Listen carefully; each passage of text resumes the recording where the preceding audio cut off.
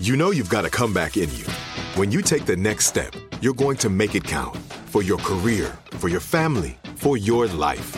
You can earn a degree you're proud of with Purdue Global. Purdue Global is backed by Purdue University, one of the nation's most respected and innovative public universities. This is your chance. This is your opportunity. This is your comeback. Purdue Global, Purdue's online university for working adults. Start your comeback today at purdueglobal.edu. This episode is brought to you by Navy Federal Credit Union. At Navy Federal, it's been the mission to help the military community for over 90 years. And not just help them, but do everything to make sure they not only grow, but flourish. That's why Navy Federal Credit Union has all kinds of great savings and investment options like share certificates with sky-high rates. So don't hesitate. Start growing your finances today with a variety of savings and investment options. Navy Federal Credit Union. Our members are the mission. Savings products insured by NCUA. Investment products are not insured, not obligations of Navy Federal and may lose value. Focus Features presents Back to Black. I want people to hear my voice and just forget their troubles. Experience the music and her story. Know this, I ain't no Spice Girl. Like never before. That's my daughter. That's my Amy. On the big screen. I want to be remembered for just being me. Amy Winehouse, Back to Black, directed by Sam Taylor Johnson. Rated R, under 17, not a minute without parent. Only in theaters May 17th. You deserve a moment to yourself every single day. And a delicious bite of a Keebler Sandies can give you that comforting pause. Don't forget to pack the melt-in-your-mouth magic of a Keebler Sandies to steal a moment for yourself before the week ahead. This magic is baked into simple shortbread cookies by Ernie and the Keebler Elves. So as life continues to fly by, make the most of your me moment. Take a pause and enjoy a Keebler Sandies. What's in quarantine, my GOP legislators? Hello, dear friends. I made the previous joke about Ted Cruz quarantining and then being exposed again and immediately re-self-quarantining back in an earlier distant age when such things were a little bit more funny seeming. We are not in a position where that's super funny right now, so I would like to replace the bit that Sophia and I did about that with this new bit, which is a joke. So there's this pirate, and he walks into a bar, and the bartender looks at the pirate, and he's got like a steering wheel in his pants, and the bartender's like, "Hey, what you got that steering wheel in your pants for?" And the pirate responds, "Yar, 'tis driving me nuts." That is the joke. Please enjoy the rest of this episode. I'm Robert Evans. This is Behind the Bastards, podcast about terrible people. Here with me, Sophia Alexandria. Yeah, I'm so excited to be here. Thanks for having me, Robert and Sophie. Thank you. I did a musical intro for you, just doing mouth sounds. I noticed it, and it was good, and you didn't, malfunction like a broken robot like you did last time when you tried to intro. So this is really a step up. I've decided to turn a new leaf professionally because I think it's important to be professional. So in the spirit of professionalism, do you want to play with this switchblade a stranger sent me in the mail? Yes, please. Have you try? I got a switchblade. So every time I come back to LA, I get new fan packages, and this one was just a switchblade. So that's pretty fun. We've been carrying it around, playing with it. Didn't know how to close it for a while, so was just waving it around. Sophia's trying to figure out how to close it now. It's a good time. Yeah, I'm excited to figure this puzzle out. Yeah. Chris got it in like 30 seconds. Chris, our editor, immediately figured out how to close it. The rest of us were, particularly me, shamefully couldn't figure it out. So I was just waving an open knife around for a while. Which I know there's like a pinching situation. I'm just like, where? We're good with OSHA, right, Sophie? Mm-hmm. Okay. Sophie says everything I do is fine. Mm-hmm. So, Sophia. Mm-hmm. Have you heard about Narendra Modi? No. Oh, boy. Well, he's the Prime Minister of India. And you heard about how, like, a couple 3 weeks ago, there was that pogrom in New Delhi where, like, mobs of angry Hindu extremists were chasing Muslims through the street and killed dozens of them? Not as familiar as I should be. Ooh, boy. Yeah, that happened. And we're going to talk about everything that led up to that happening. So this is going to be a fun one. It's fascism. You know how sometimes countries are like functioning democracies for a long time, and then a fascist gets in charge, and you realize that like, oh man, everybody was still way more racist than I gave them credit for. Shit. You know how that happens in some countries? No, what do you mean? Like how and where? I can't relate to that at all. What? Yes, today we're talking about something that has only happened in India and nowhere else. and it's currently not ongoing anywhere near or around us. I love talking about things that every single person listening to this podcast hasn't experienced in their own country. That's my favorite thing to talk about on this podcast. Oh, man. Good times. So, yeah.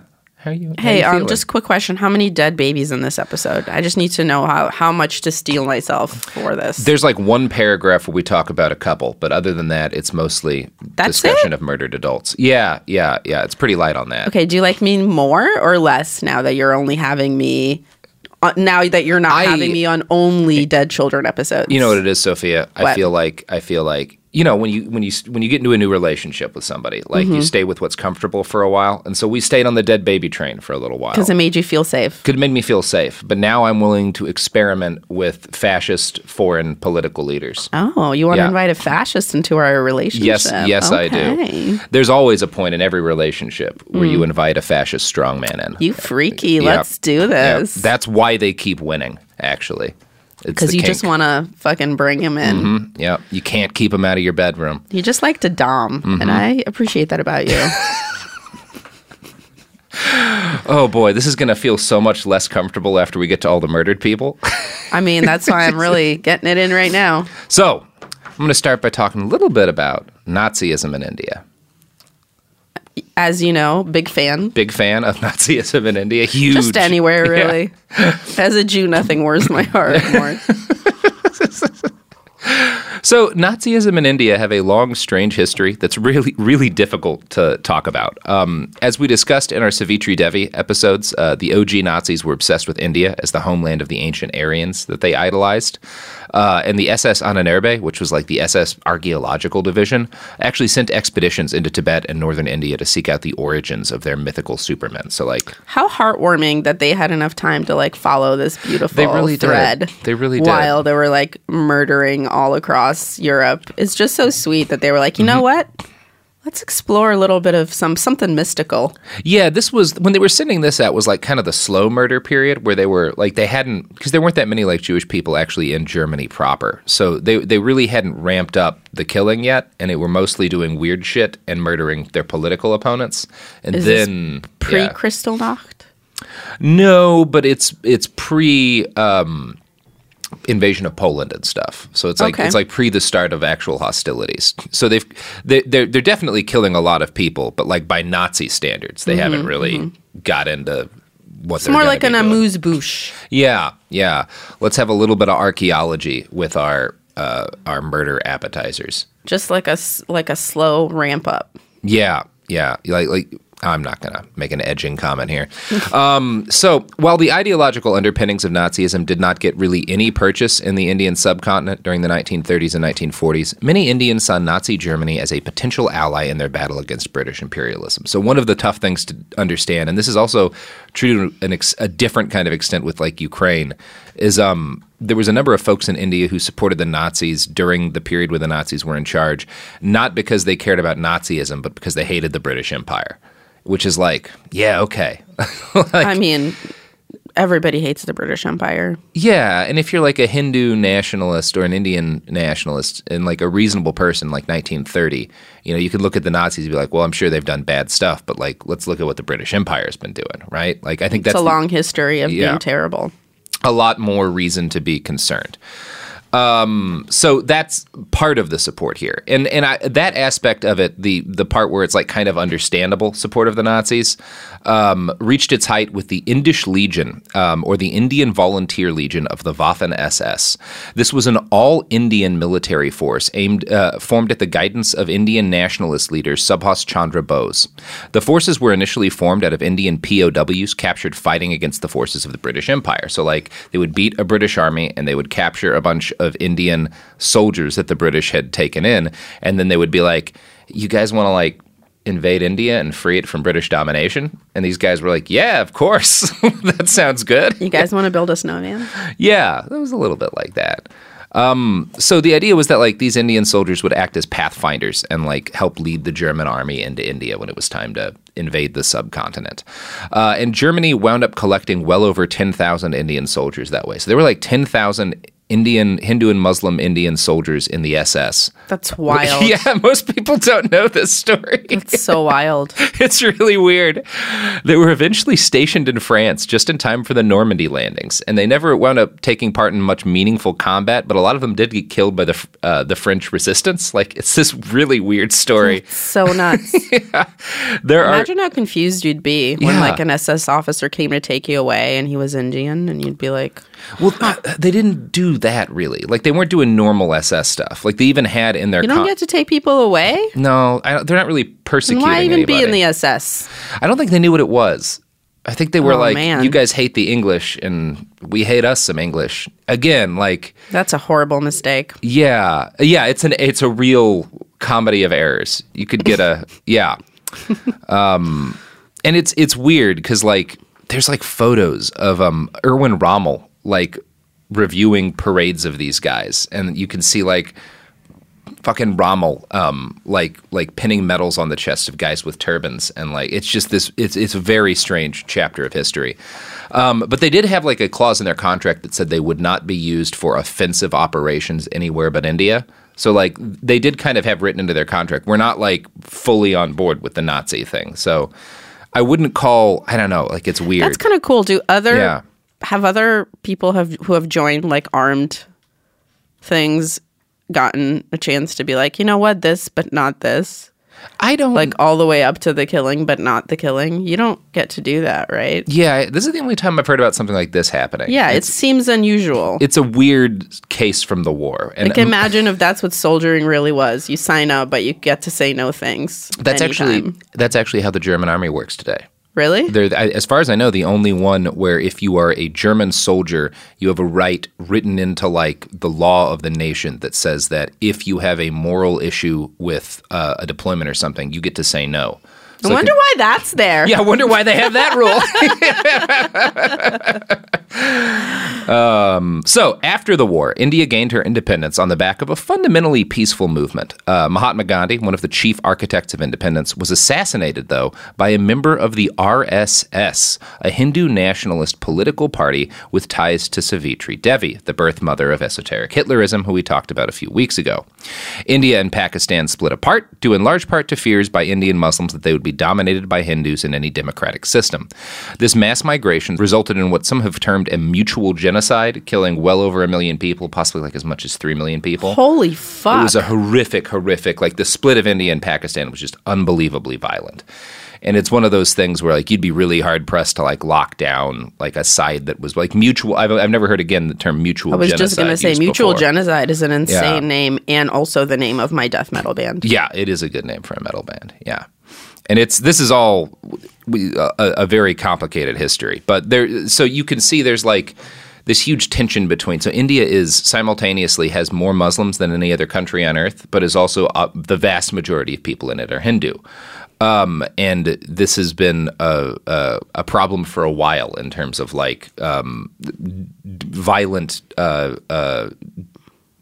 differences between the two groups. In part because like at different points, one group or another has like ruled the nation and the other people, particularly like for a long time, the like there was like a Muslim conquest of India and the Mughals ruled, and it was like, so this is like, there's a lot of history here that we're not going to get to cover in enough depth. But the fact that like the partitioning of India and Pakistan goes as violently as it does, says something about the state of affairs at the time. And it's worth noting that like a lot of that also goes on the British, because there were ways to have handled this that were smarter and more understanding and would have resulted in less death. But England was just like, fuck it, we drew a map. Like, this seems good to us. You guys figure out how to implement it. But we already drew the map. Yeah, we can't change it just because people are dying. Yeah. The map is already drawn. Yeah. And it's probably worth noting that it's unlikely any of this would be happening if the British hadn't ruled India for a couple of 100 years. But Anderson gets angry when I talk shit about the British Empire. She's a big fan of that. Because she's dressed in a really smart, British tweed right now. She likes Royals. And she does not fuck around when she's dressed to the nines. Is Royals the show about the British royal family? Can I give her a treat? Is that the one everyone's watching? Anyway. So, in the decades since the partitioning of India, the nation of India lurched forward to take its place as the planet's largest democracy. Elections and crises came and went, and India took its place again as an independent power on the world stage. Americans grew increasingly obsessed with the subcontinent as a source of ancient wisdom and as a great vacation destination. And at the same time, Indians grew... Well, Can I tell you something? Nothing has changed. Look at any white girl's Instagram. Mm-hmm. It's pretty cool. One of the neat things about going to India, particularly to New Delhi, is how many young American 19 and 20-year-olds you meet there having massive existential crises, because New Delhi is a hard fucking city to land in. It is a shock. There's so many more people than you'd expect. It moves so fast. It is so polluted, and so people just have massive panic attacks. And there's this whole industry based on you see some rich panicking kid who didn't realize what it was really going to be like to be in a city like that. And you come up to him and be like, you want to get out of Delhi, right? You want to visit one of these vacation spots? And he's like, yeah. And they're like, all of the trains are shut down. There's no buses leaving the town, but I got a bus that you can charter. And then they've paid $3,000 to rent a bus for a week. Oh my God, what a sweet fucking hustle. It's pretty fun to watch. I'm learning so much. Yeah. So at the same time as all of this happened, a number of people in India grew increasingly obsessed with the theories and iconography of Adolf Hitler and his Nazi movement. And the reason behind this was complex and confusing. It ranges widely from more or less harmless stuff, like the term Hitler has become a common Bollywood insult for characters who act badly. You're wow. Just sort you're of being a total Hitler you're right being now. a total Hitler right now. Yeah. That's so awesome. We should do this. We should do that one more. But it kind of hints at something, which is that Hitler and the legacy of the Nazis isn't really seen kind of the same way over there as it is here, because it's way more distant, right? All of those politics are more distant to people there. So it kind of you get some weird examples of every couple of years there'll be a story of just some shop opening up in Delhi or some other city in India that's got a huge swastika on the front or a picture of Hitler. And it's usually when you read articles interviewing the shop owner, he's like, well, I didn't really know anything about him. I just thought the imagery was cool. It's it's very strange. So, Crossword, an Indian bookseller, sold 25,000 copies of Mein Kampf in 3 years. Jayco, another Indian book merchant, sold 100,000 copies in 7 years. Hitler's manifesto was translated into Gujarati, Hindi, Malayalam. Jesus, I'm so sorry to all of the people of Southeast Asia that I'm going to be butchering words from. Bengali and Tamil, and it sold solidly across the subcontinent. So you have this. Wait till they hear about Da Vinci Code, man. Yeah, and the Knights Templar. We don't want that going over there. So you have this weird thing where there's this mix of the history of Nazism being less immediate in India, and so people, adopt the term Hitler as a general insult. But also this weird phenomenon of Hitler's actual words selling very well in chunks of India. And what makes this unsettling is that the book is not being sold there as a historic text. Instead, Mein Kampf has achieved popularity in India as a sort of self-help book, a guide to success for Hindu businessmen. Oh my God. Yeah, it's not great. What the fuck? Yeah. A guide to success? Yeah, he's their Tim Ferriss. Not their Tim Ferriss, but to a subculture within the Hindu business community. He's a Tim Ferriss type figure, a great productivity guru. Or set a timer for 30 minutes, and then when it goes off, you kill all the Jews. I found a CBS News article that interviewed Tarun Singhal, a management student at New Delhi's Institute of Technology. It was without the final solution, I would have never passed my marketing class. Jesus. We need a final solution to getting these products off the shelves, I'll tell you what. Seriously. He read so this guy Tarun read Mein Kampf as an undergraduate, and he found it inspiring, and he told CBS, quote, "It serves as a reminder that nothing is unachievable." He said, it doesn't matter how many millions of people you dream of killing from how many different kinds of groups. You got this. You want to kill 3, you want to kill 6, you want to kill 11, you got this. After that you point, go, girl. Yes, the Russians queen. might. Yes. This does come back to my frequent refrain on this show that like people should not, as often as they are, be encouraged to follow their dreams. Yes. So some people's dreams are garbage. Yeah. Some people's dreams not good. Mm-hmm. So, he said it serves as a reminder that nothing is unachievable, and he added that he was able to separate that message of empowerment from the book's pervasive anti-Semitic ideology. So you got to cut out all the Jew hatred, but then there's some good stuff. The old I read Playboy for the articles defense. Yeah, I read Hitler for the management advice. Exactly.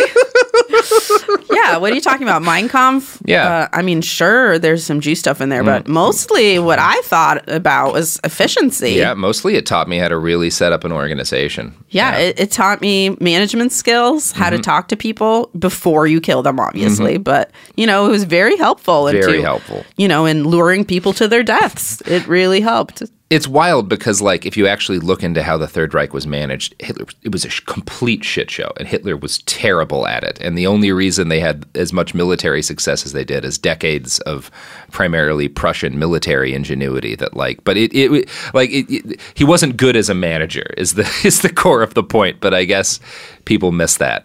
So in 2010, Bollywood director Nalin Singh announced his plan to produce a movie titled "Dear Friend Hitler." Which was, shall we say, a different take on old Adolf. I mean, I guess I don't need to register my script with the WGA anymore because that's a clearly shame. Someone's taken my idea. That's a bummer. Hitler, not so bad. I do. That was also another version of. That was a musical, but. I have an idea for a script that Please. do you want me to just throw it out here? Yeah, Nobody steal this. It's called Reverse Hitler, the Hitler with the Heart of Gold. And it's about a clone of Hitler that's his opposite, whose goal is to, and it can either be, I actually think this might work best as like a Netflix miniseries. His goal is to get 6 million Jewish couples pregnant. Oh my God. How about anti-Hitler? Anti-Hitler? We can workshop the title. Yeah. And you know what else we can workshop? I'd really like to be on board with this project. Let's make this happen. Yeah. I don't want this to slip away, okay? No, we can make some bank off of this. Dude, anti-Hitler? Hunters is popular, and that show's trash. It is. It's so bad. It's really terrible. It's so bad. It's like horrible. It's like written by people who I think like had heard of Jewish people but aren't. And I know the guy involved is Jewish and the guy starring in it is Jewish, but I don't understand it. Why are they calling the grandparents Safta? That's a Hebrew word. That would never be the thing. Weird. It would be Yiddish. It just doesn't make any sense. It's like, just have one fucking real Jew look it over. Just one. Just one. It's so bad. I respect it. Al Pacino's you know what I so respect? horrible. What about the fucking accent on the grandma? Sorry. No, it's good. It's good. This is a terrible show. But you know what's not terrible and also hunts Nazis? These goods and services? Exactly. Wow. Every single one of them. Nailed it. I loved that. The evidence keeps pouring in. At this point, the facts are undeniable. It's an open and shut case. Monopoly Go is the most fun you can have in a mobile game. Millions of people pass Go every day because this game is always bringing something new to the table. Countless crazy tournaments you can join with your friends as partners or teams. Constantly changing challenges like money sprees or treasure hunts that keep it fresh with new wild minigames. Timed events offering bonuses like massive multipliers or rent frenzies to help you get huge rewards. And there's so many rewards to discover. Rare stickers you can trade with friends to complete albums, delightful emojis to taunt people with when you raid their riches, unique playing pieces, and so much more. The verdict is in with Monopoly Go. There's something new to discover every time you play. So don't miss out. Go download it now for free on the App Store and Google Play. My favorite spring cleaning takeaway is the post-clean clarity you get. Wow, how have I been living like this? It's kind of like when you find out you've been paying a fortune for wireless, when Mint Mobile has phone plans for $15 a month when you purchase a 3-month plan. Wow, how have I been affording this? It's time to switch to Mint Mobile and get unlimited talk, text, and data for $15 a month. Say bye-bye to your overpriced wireless plans, jaw-dropping monthly bills, and unexpected overages. Mint Mobile is here to rescue you with premium wireless plans starting at $15 a month. All plans come with high-speed data and unlimited talk and text delivered on the nation's largest 5G network. Use your own phone with any Mint Mobile plan and bring your phone number along with all your existing contacts.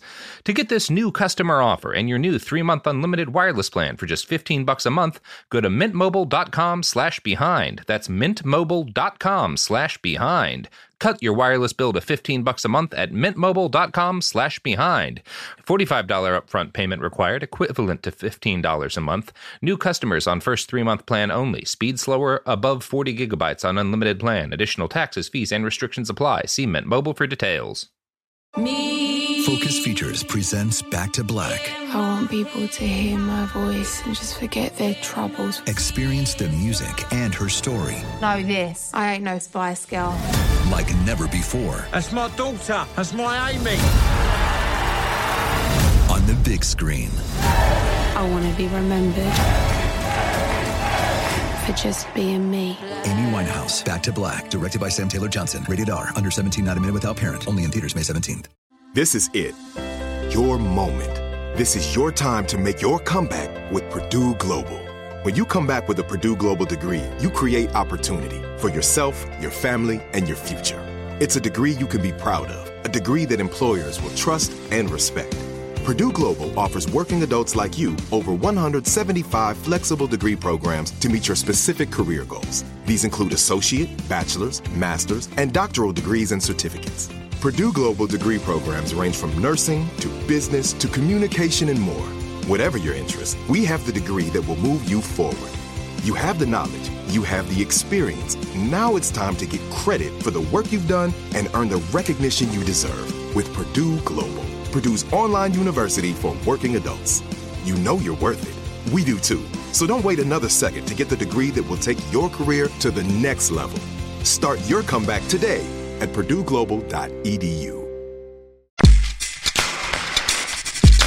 We're back. We're back, and we're talking about Nazism in India. So, in 2010, this Bollywood director, Nalan Singh, announces that he's going to make Dear Friend Hitler. And CBS News reports that he was, quote, genuinely shocked that this created controversy.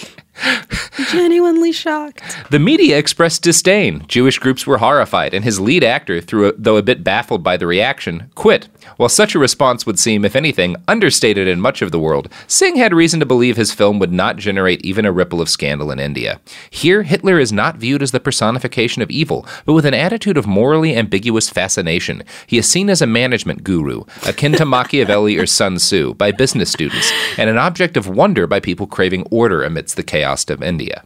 Imagine if 50 Cent did his own version of Mein Kampf instead of The Art of War. Yeah, that would be a bummer. I feel like Kanye, maybe. New Kanye. Yeah. New Kanye. So that last line there about people craving order amid the chaos of India, that brings us to like the real problem. Because while many of the Indians who created weird like Hitler-themed restaurants and clothing stores did so because they thought the imagery was neat and they just didn't know that much about the Second World War, there were a number of people who knew precisely what Hitler stood for. And some of them deliberately took advantage of their countrymen's ignorance of the Third Reich to whitewash Hitler and mainstream fascist politics. I'm sorry, whitewash Hitler. Yeah, it's pretty funny. Is that even possible? Kinda. I found a really interesting article on Haaretz, a left-leaning Israeli news website, and it documents this. It was called Hitler's Hindus, Nazi-Loving Nationalists on the Rise. And it starts with the author's recollection of their time in a cycling expedition through India in July 2008. They found themselves in Nagpur, a city in the exact middle of India and one of the hotbeds of the Hindu nationalist movement. In Nagpur, they found a pool parlor named Hitler's Den, complete with this definitely Nazi swastika on the sign. I mean, obviously, what are you going to take pictures in front of? Yeah, I mean, Hitler's Den, of course. We all need a Hitler's Den shot.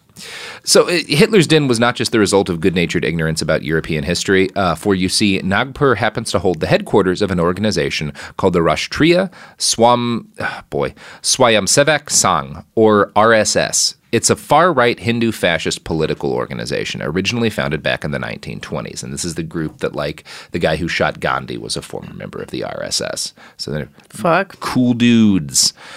One of the co-founders, or ideological founders or whatever, of the RSS is a fellow named V.D. Savarkar. And V.D. Savarkar had a brother who was a big fan of the Nazi priestess Savitri Devi and wrote a foreword in one of her books. And V.D. Savarkar himself was a big fan of our old buddy Adolf. In 1940, he addressed a group of Hindu nationalists by saying, "There is no reason to suppose that Hitler must be a human monster because he passes off as a Nazi. Nazism proved undeniably the savior of India." Just passes off as a Nazi. Passes off. Yeah. As a Hindu extremist, V.D. Savarkar's primary motivation was a desire to see India turned into a Hindustan. That's the term you'd hear at the time. A nation completely dominated by Hinduism, and Muslims in particular completely purged and excised from society. At that same gathering, he stated, "If we Hindus in India grow stronger, in time these Muslim Friends of the League type will have to play the part of the German Jews instead." Ew. Yeah, not a nice guy. And V.D. Savarkar coined the term Hindutva for his new ideology. He argued that ancient Aryans who'd settled in India formed a Hindu nation. Hinduness stemmed from geographical unity, racial unity, and a common culture which pitted the Hindus of India against all others. And there was a caste angle to it too. He was a Brahmin, and I think in his view of it, and it's become sort of more egalitarian fascism in the modern era, but initially there was a very strict racial hierarchy within Hinduism too. I think that's less of a factor now, but I'm not an expert on it.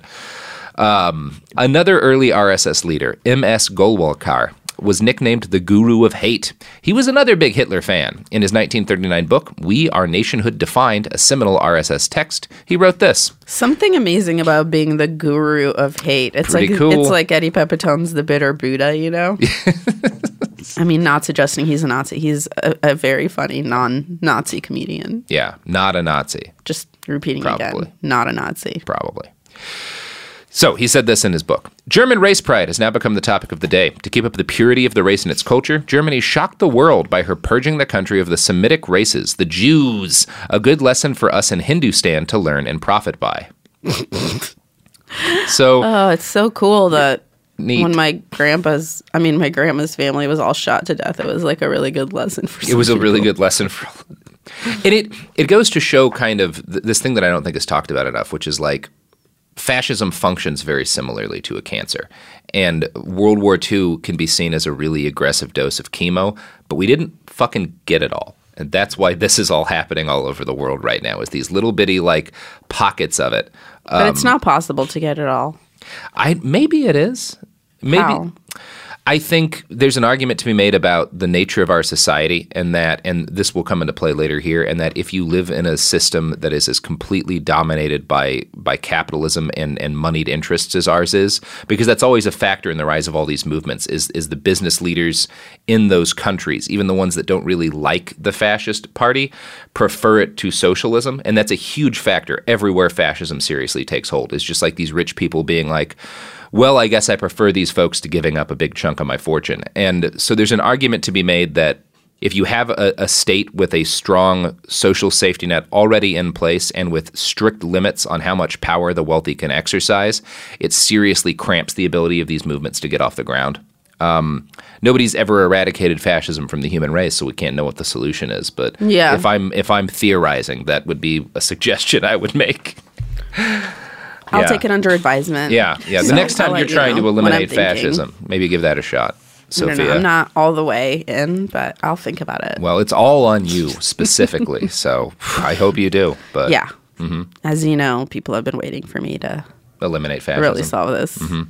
Yeah, we're all waiting. So, another one of the founders of the RSS was a guy named Hedgewar, and he deliberately patterned the RSS after the fascist parties he'd watched rise to power in Germany and Italy. Hedgewar dressed his stormtroopers in khaki uniforms patterned off Mussolini's fascists. He marched them through the street in an Indian equivalent to the goose step, and he gave them a weird little salute that's kind of a modified Hitler salute that they still do to this day. Hedgewar Modified in which way? If you look up RSS An extra salute, kick Sophie, to it or they something? can see Or is it less? No, it's a little bit less of the hand motion. Just less noticeable. What do you want me to look up? RSS salute.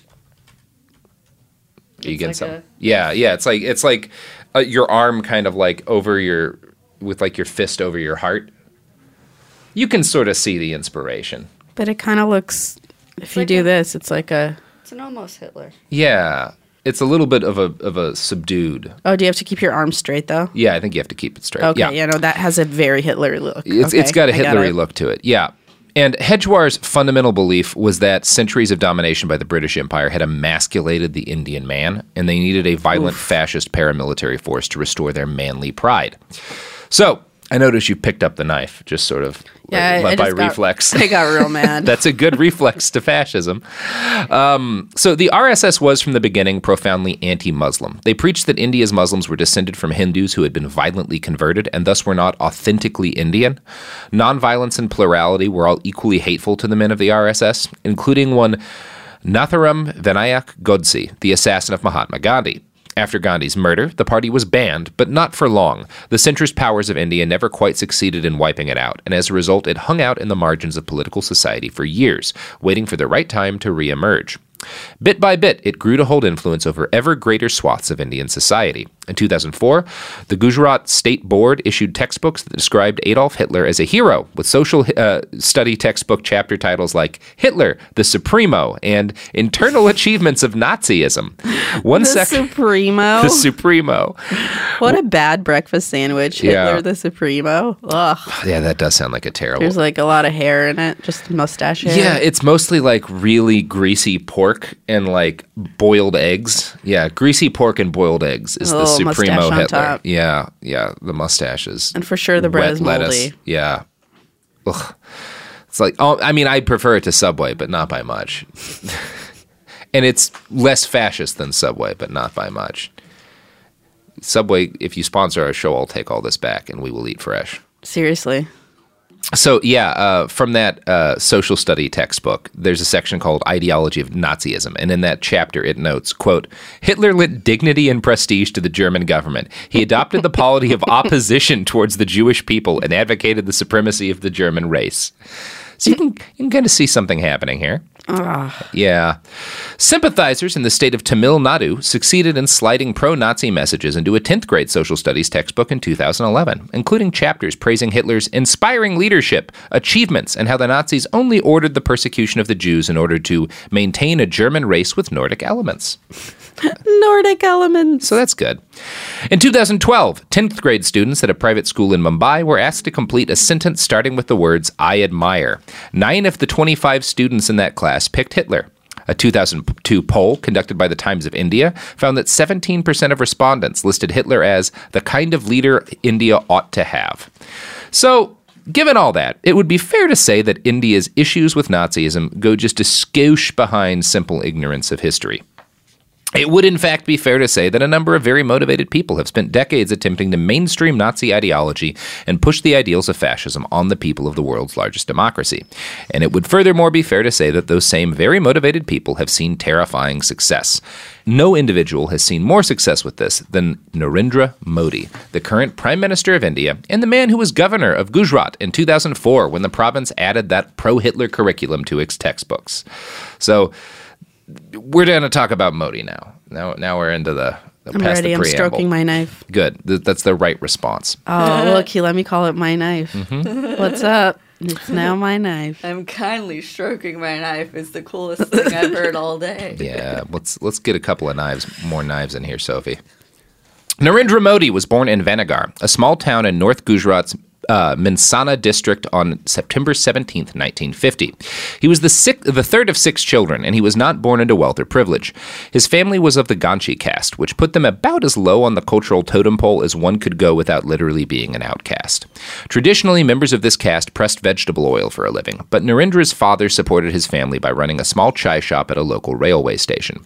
The Modi family were incredibly poor and lived together in a 40 by 12-foot single-story house. When Narendra was old enough, he worked at his father's tea shop to help support the family.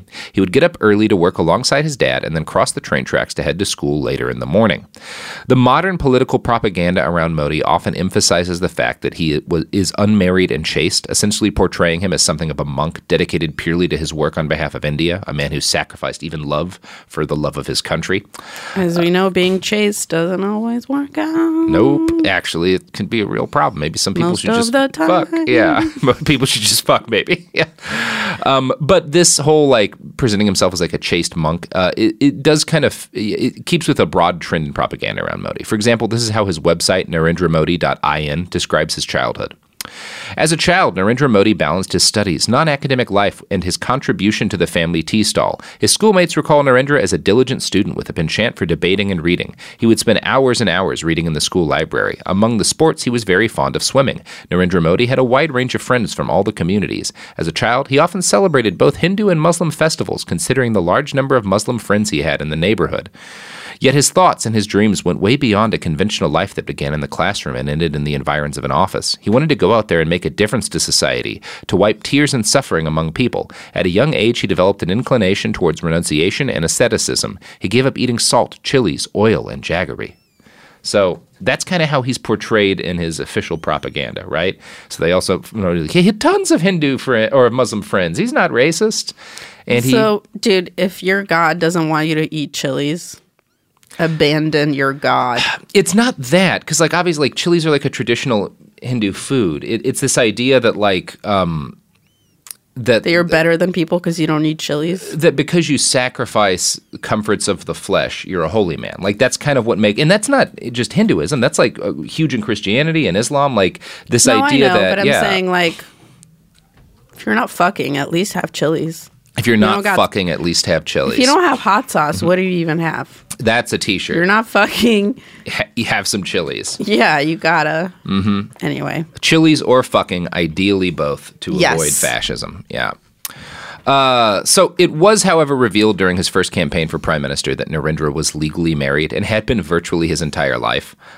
He was married as a child. The couple actually moved in together at the age of 17, but they only cohabited for 3 months. Then Narendra abandoned his wife to wander around the Himalayan mountains on a pilgrimage, and he never returned. Suck it, wife. Till death do us part. Just kidding. No, until I wander away forever. It's a little bit weirder than that, because I can't put this on Narendra because he didn't get to like choose to marry his wife. It was like his family, because his family was very traditional, and they thought that like they should do kind of the traditional thing for people in their culture, which was like you marry off the kid pretty young, like it was an arranged marriage sort of thing.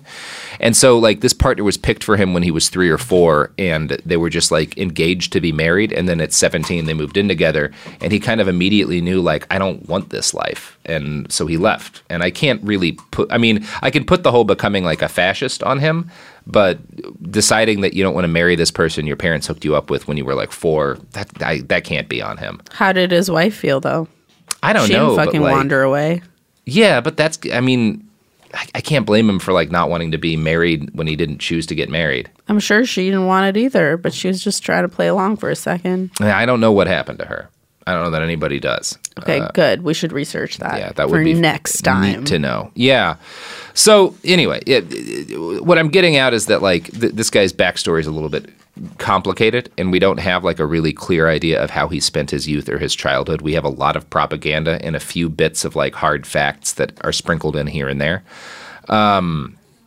Yeah, so it's weird. Or not weird. It's not what we're used to, and it's hard to like a lot of this is hard to kind of square with the way things are in the US. Like here in the US, like politicians are supposed to be like family men. And like to the point where like our current president literally bragged about his dick size during a major political debate. And it's kind of hard as an American to get your head around somebody bragging that like, I don't fuck. I have no partner and like I don't bone at all. But no, I get that it makes you holier than other people. Exactly. Yeah. And it kind of positions like him as a guru. Need to come. Yeah. I don't. For me, coming is politics. And that's a good thing.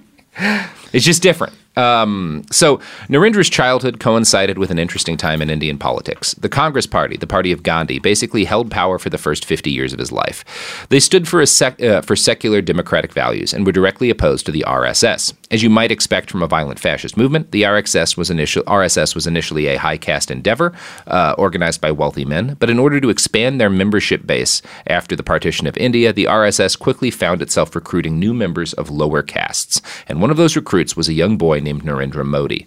And it's hard to say when he first got involved with the RSS. I've heard some sources that claim he was 8 or 9 years old when they went with him. That's early as hell. That's real fucking early. Yeah. his official biographies don't agree with this, and they state that it was like after he went on pilgrimage to the Himalayas that he came back and he joined the RSS. We don't know. The official biographies talk about, I don't know, stuff like when he was 9 years old, there was flooding in a river, and he built a food stall to donate the proceeds to relief work. And that during a war with Pakistan in his youth, he engaged in acts of charity, serving tea to soldiers passing through the railway station. That's what they focus on in the official biography, that he's like this very patriotic kid who dedicates a lot of his time and effort to helping his fellow Hindus. And it's entirely possible that if he did any of this stuff, it was actually at the behest of the RSS, and he was doing it as like a child activist. I really don't know. It's kind of impossible to tell. Whatever the precise truth, we know that at age 17, Narendra abandoned his wife and left on a pilgrimage of spiritual enlightenment. When he came back, he set up a tea cart at a bus stand to make ends meet and began working for the RSS in an official capacity as a pracharak, which was essentially a street propagandist. So did he holler at his wife when he got back? I don't think so. I don't think they saw each other again. So rude, dude.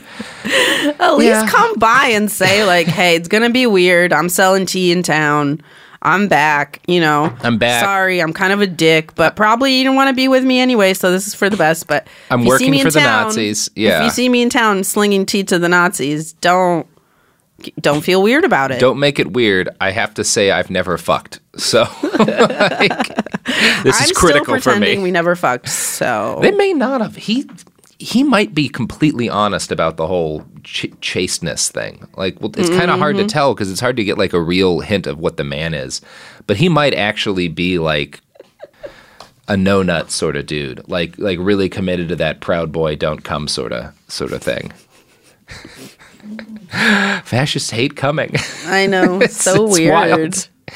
So. He starts work as a pracharak, which is basically like a street propagandist. Like he's giving speeches and stuff to try to like rile people up and get them involved in this nationalist movement, and really teaches them how to like stir up a crowd and work one. And pracharaks like Modi were expected to remain chaste, living like monks and dedicating their every waking hour to the party. So when Modi was not delivering speeches and spreading the RSS gospel of intolerance against non-Hindus, he cleaned out the living quarters of senior RSS officials. In interviews today, Modi claims that finding the RSS basically saved his life. Quote, I got the inspiration to live for the nation from the RSS. I learned to live for others and not for myself. I owe it all to the RSS. So fascist parties like the RSS de facto idolize the military, and leaders in such organizations either have to have a military background of their own, or like as we saw with people like Hitler and Mussolini, or they need to come up with a very good excuse as to why they did not serve that still reinforces their bona fides as like a lover of the military. I was busy not fucking. I was too busy not fucking. Jerking off to the military. You gotta fuck in the military. We kind of see this with Trump's bone spurs and in his bizarre insistence that the time he spent in the military school was essentially the same as being in the military. Like, you've got to find a way to like kind of connect yourself to the military if you're going to be this sort of authoritarian strongman. And Modi never served, but his biography really tries to thread that needle. And I'm going to quote from it right now.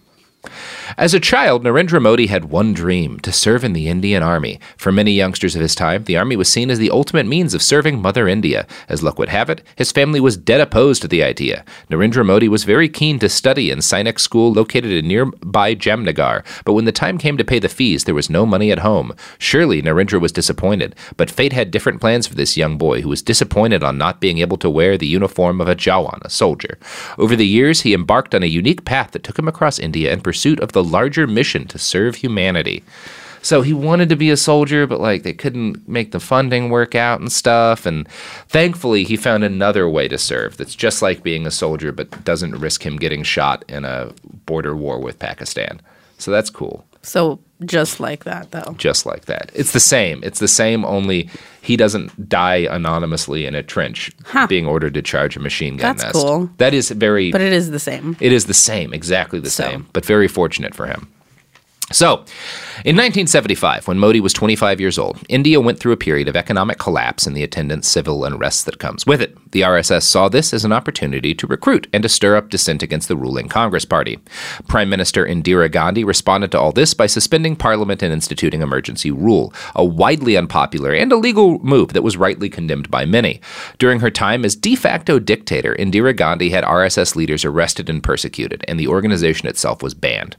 Modi went into hiding hiding at this time, dressing as a Sikh in a turban and what appears to be a fake beard. I've got a picture of him in disguise, and I'm almost certain that that's a costume piece he's wearing. Let me see the beard. Look at that.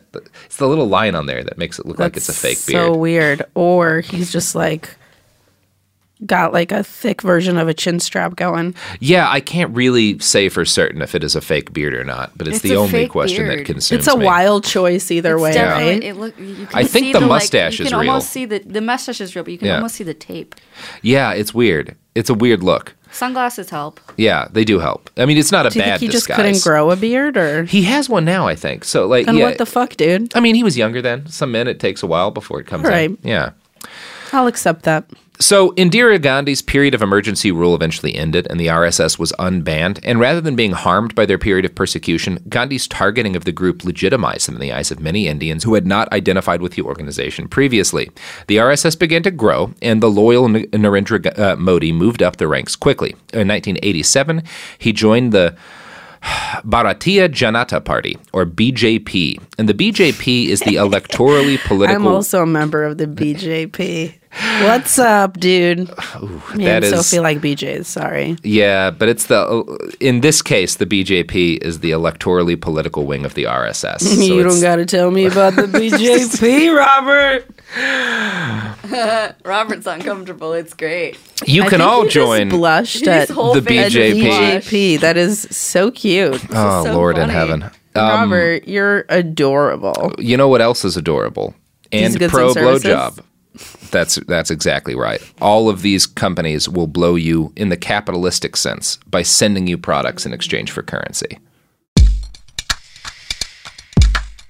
The evidence keeps pouring in. At this point, the facts are undeniable. It's an open and shut case. Monopoly Go is the most fun you can have in a mobile game. Millions of people pass Go every day because this game is always bringing something new to the table. Countless crazy tournaments you can join with your friends as partners or teams. Constantly changing challenges like money sprees or treasure hunts that keep it fresh with new wild mini-games. Timed events offering bonuses like massive multipliers or rent frenzies to help you get huge rewards. And there's so many rewards to discover. Rare stickers you can trade with friends to complete albums, delightful emojis to taunt people with when you raid their riches, unique playing pieces, and so much more. The verdict is in with Monopoly Go. There's something new to discover every time you play. So don't miss out. Go download it now for free on the App Store and Google Play. Focus Features presents Back to Black. I want people to hear my voice and just forget their troubles. Experience the music and her story. Know this. I ain't no Spice Girl. Like never before. That's my daughter. That's my Amy. On the big screen. I want to be remembered for just being me. Amy Winehouse, Back to Black, directed by Sam Taylor Johnson. Rated R, under 17, not a minute without parent. Only in theaters May 17th. This is it. Your moment. This is your time to make your comeback with Purdue Global. When you come back with a Purdue Global degree, you create opportunity for yourself, your family, and your future. It's a degree you can be proud of, a degree that employers will trust and respect. Purdue Global offers working adults like you over 175 flexible degree programs to meet your specific career goals. These include associate, bachelor's, master's, and doctoral degrees and certificates. Purdue Global degree programs range from nursing to business to communication and more. Whatever your interest, we have the degree that will move you forward. You have the knowledge, you have the experience. Now it's time to get credit for the work you've done and earn the recognition you deserve with Purdue Global. Purdue's online university for working adults. You know you're worth it. We do too. So don't wait another second to get the degree that will take your career to the next level. Start your comeback today at purdueglobal.edu. Rev up your thrills this summer at Cedar Point on the all-new Top Thrill 2. Drive the sky on the world's tallest and fastest triple-launch vertical speedway. And now, for a limited time, get more Cedar Point fun for less with our limited-time bundle for just $49.99. Get admission, parking, and all-day drinks for one low price. But you better hurry, because this bundle won't last long. Save now at cedarpoint.com. We're back. So Modi has just joined the BJP, which is the political wing of the RSS. And he started at the bottom of the party, but his skill as an organizer ensured that he rose rapidly. By the 1980s, he had become a senior figure in the BJP's Gujarati chapter. At the time, the BJP was still definitely fringe. It had only 2 seats in parliament. The party leadership looked out at the political situation in India and saw that they needed a cause to crystallize the divisions between Hindu and Muslim in the country. And they found this cause in the city of Ayodhya. That holy city had a mosque called the Babri Masjid, which had been built by the Muslim Mughal Emperor Babur in 1528. For a variety of confusing reasons, a number of local Hindus had grown convinced over the years that this mosque was built over the site of an old Hindu temple. And some of these people began to claim that Ram, an avatar of Vishnu, had been born on the spot. And I'm going to quote now from a New Yorker article laying out what happened next. In September 1990, a senior BJP member named L.K. Advani began calling for the Babri Masjid to be destroyed and for a Hindu temple to take its place. To build support for the idea, he undertook a 2-month pilgrimage called the Ram Rath Yatra across the Indian heartland. Traveling aboard a Nissan Jeep refitted to look like a chariot, he sometimes gave several speeches a day, inflaming crowds about what he saw as the government's favoritism towards Muslims. Sectarian riots followed in his wake, leaving hundreds dead.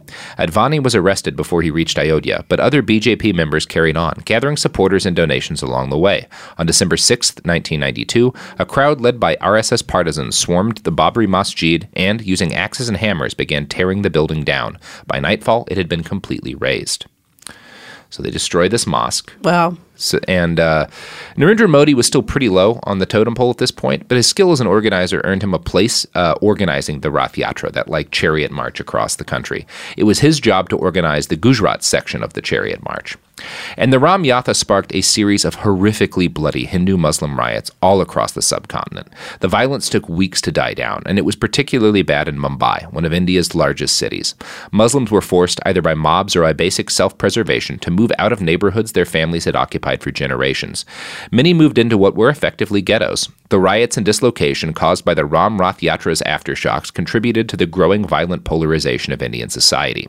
One survivor the New Yorker interviewed reported feeling as if Mumbai had been transformed by all this. That is the first time I ever really thought about my identity. Our entire neighborhood, our friends, were going to kill us.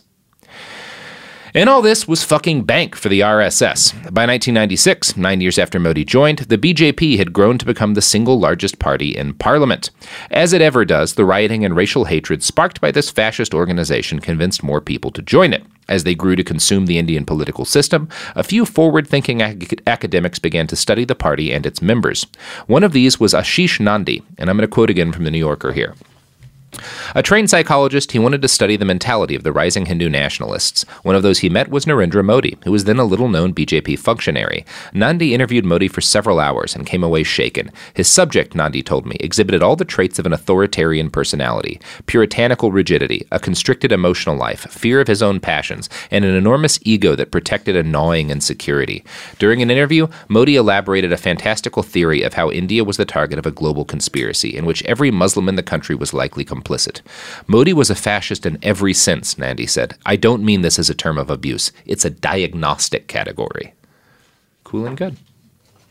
Everybody only diagnostics. I'm sorry. This is just going to come back to the BJP. Yeah, it's really no way. Sometimes all you can do is laugh about blowjobs when you're talking about fascism. Yep. Because they hate blowjobs. It's a diagnostic category. That's what you said? Yeah, that's what this psychologist said. I'm not just being like, you're a fascist. I'm being like fascism is a mental disorder and I am diagnosing you with it. Yeah. Yeah. Interesting.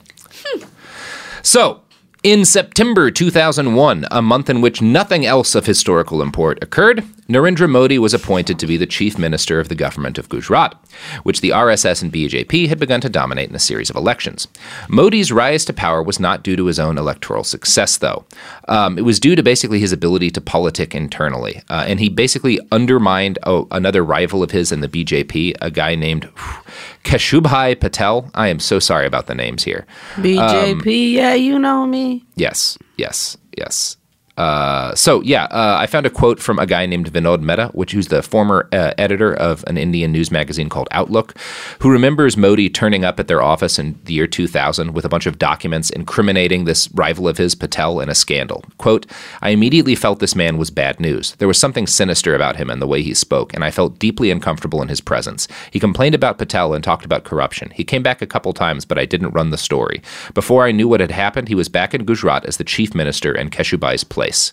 So Narendra, basically fucks with this other guy he sees as a rival, succeeds in kind of maneuvering him out of power, and he winds up as the man in charge of Gujarat on February 27th, 2002, when a passenger train stops in the city of Godhra after departing from Ayodhya.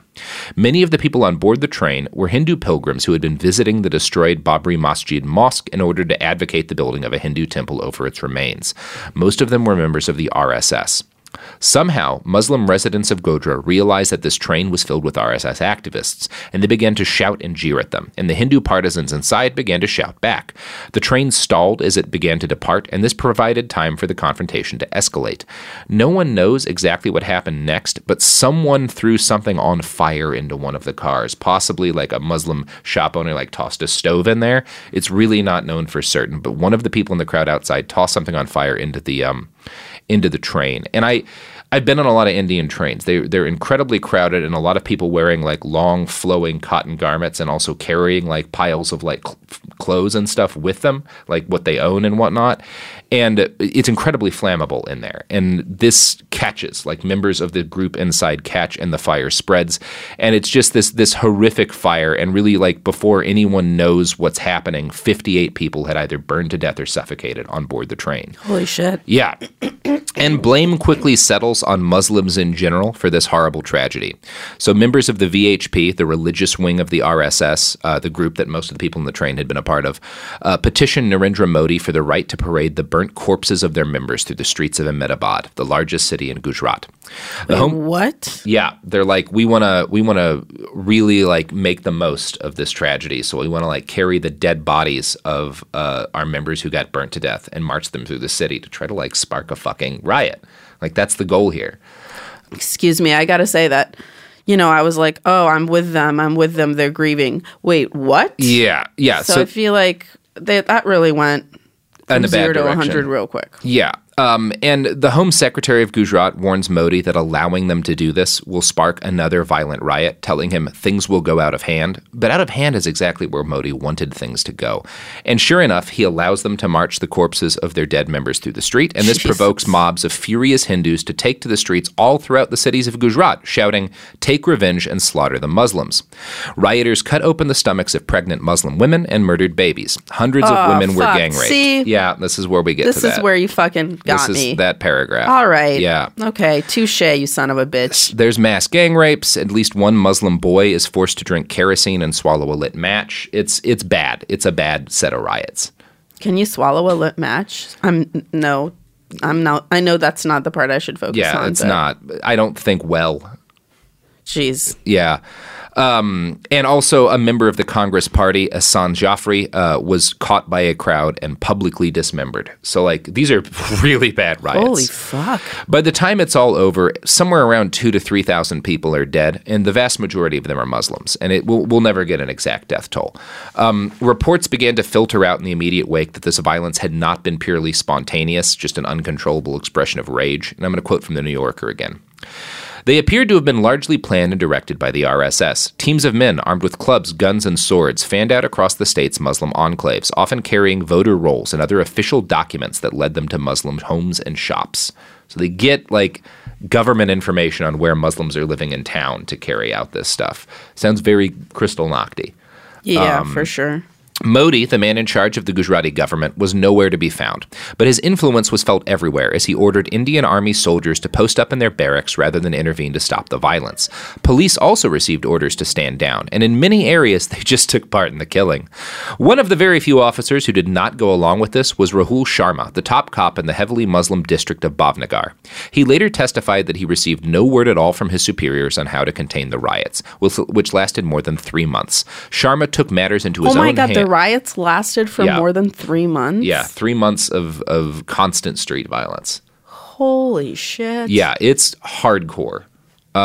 It's a bad time. And Sharma's one of like the few heroes of this time. So he like is being told nothing at all from his superiors about like what to do about these murder mobs. And it kind of comes to a head when this huge organized crowd of RSS supporters with weapons start like posting up outside a school filled with 400 Muslim children.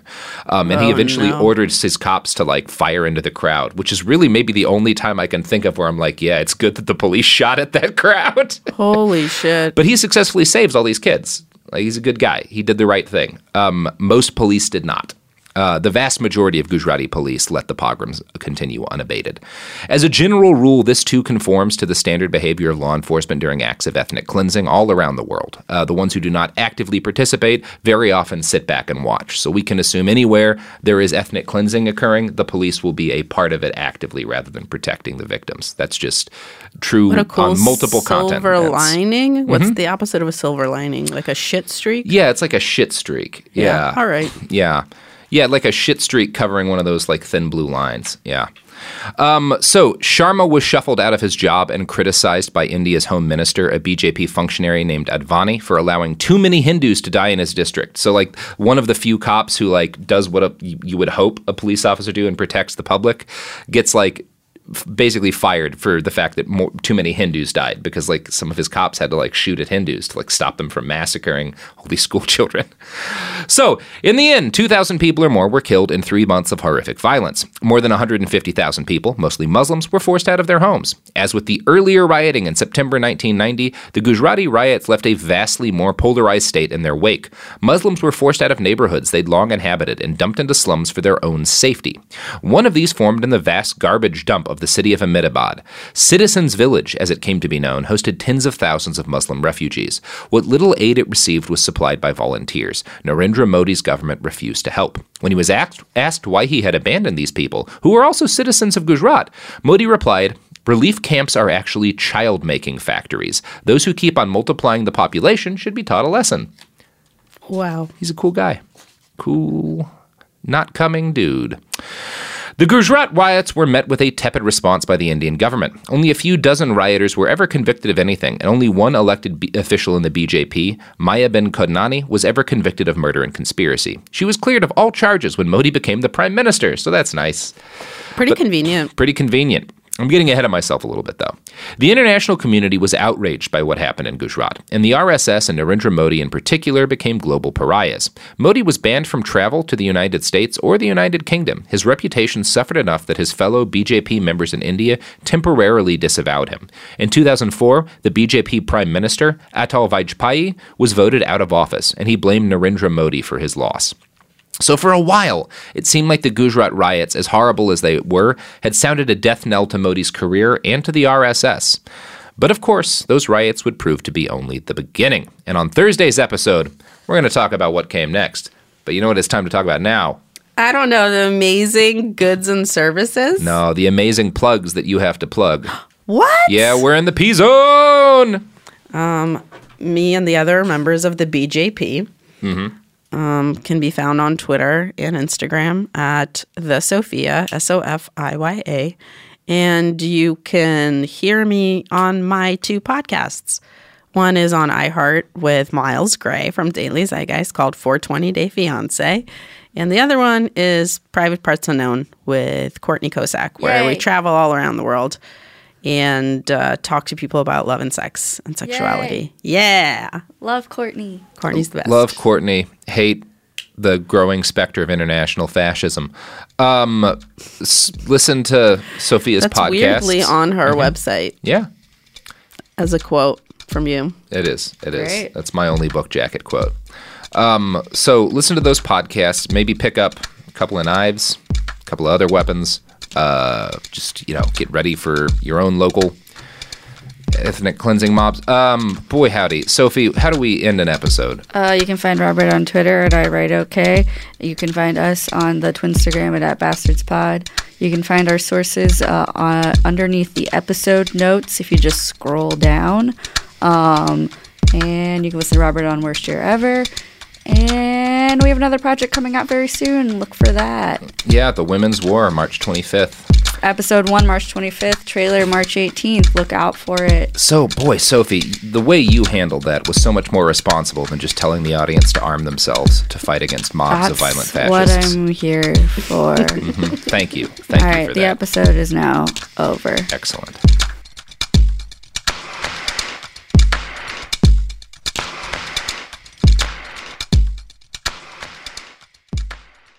This show is sponsored by BetterHelp. It's a simple truth. No matter who you are, mental health challenges can affect you, and how you manage them can make all the difference. That's why everyone should have access to mental health support that meets them where they are and helps them get through. BetterHelp provides online therapy on your schedule. It's flexible, simple to use, and more affordable than in-person therapy. Connect with a licensed therapist selected just for you. Learn more at BetterHelp.com. That's BetterHelp.com. Rev up your thrills this summer at Cedar Point on the all-new Top Thrill 2. Drive the sky on the world's tallest and fastest triple-launch vertical speedway. And now, for a limited time, get more Cedar Point fun for less with our limited-time bundle for just $49.99. Get admission, parking, and all-day drinks for one low price. But you better hurry, because this bundle won't last long. Save now at cedarpoint.com. If a new house is on your wish list in the next 5 years, grow your savings faster and experience your dreams with an Ohio Homebuyer Plus account from Kemba Financial Credit Union. A savings account specifically designed to save for a new home, where you can earn 7% APY, a $500 matching bonus, and a $1,500 mortgage closing cost credit. Learn more at Kemba.org. Offer expires March 31st, 2025. APY equals annual percentage yield. Restrictions apply. NMLS 292230. Equal housing lender. Federally insured by NCUA. It's time for today's Lucky Land horoscope with Victoria Cash. Life's gotten mundane, so shake up the daily routine and be adventurous with a trip to Lucky Land. You know what they say, your chance to win starts with a spin. So go to LuckyLandSlots.com to play over 100 social casino-style games for free for your chance to redeem some serious prizes. Get lucky today at LuckyLandSlots.com. Available to players in the U.S., excluding Washington and Michigan. No purchase necessary. VGW Group. Void where prohibited by law. 18+. Terms and conditions apply.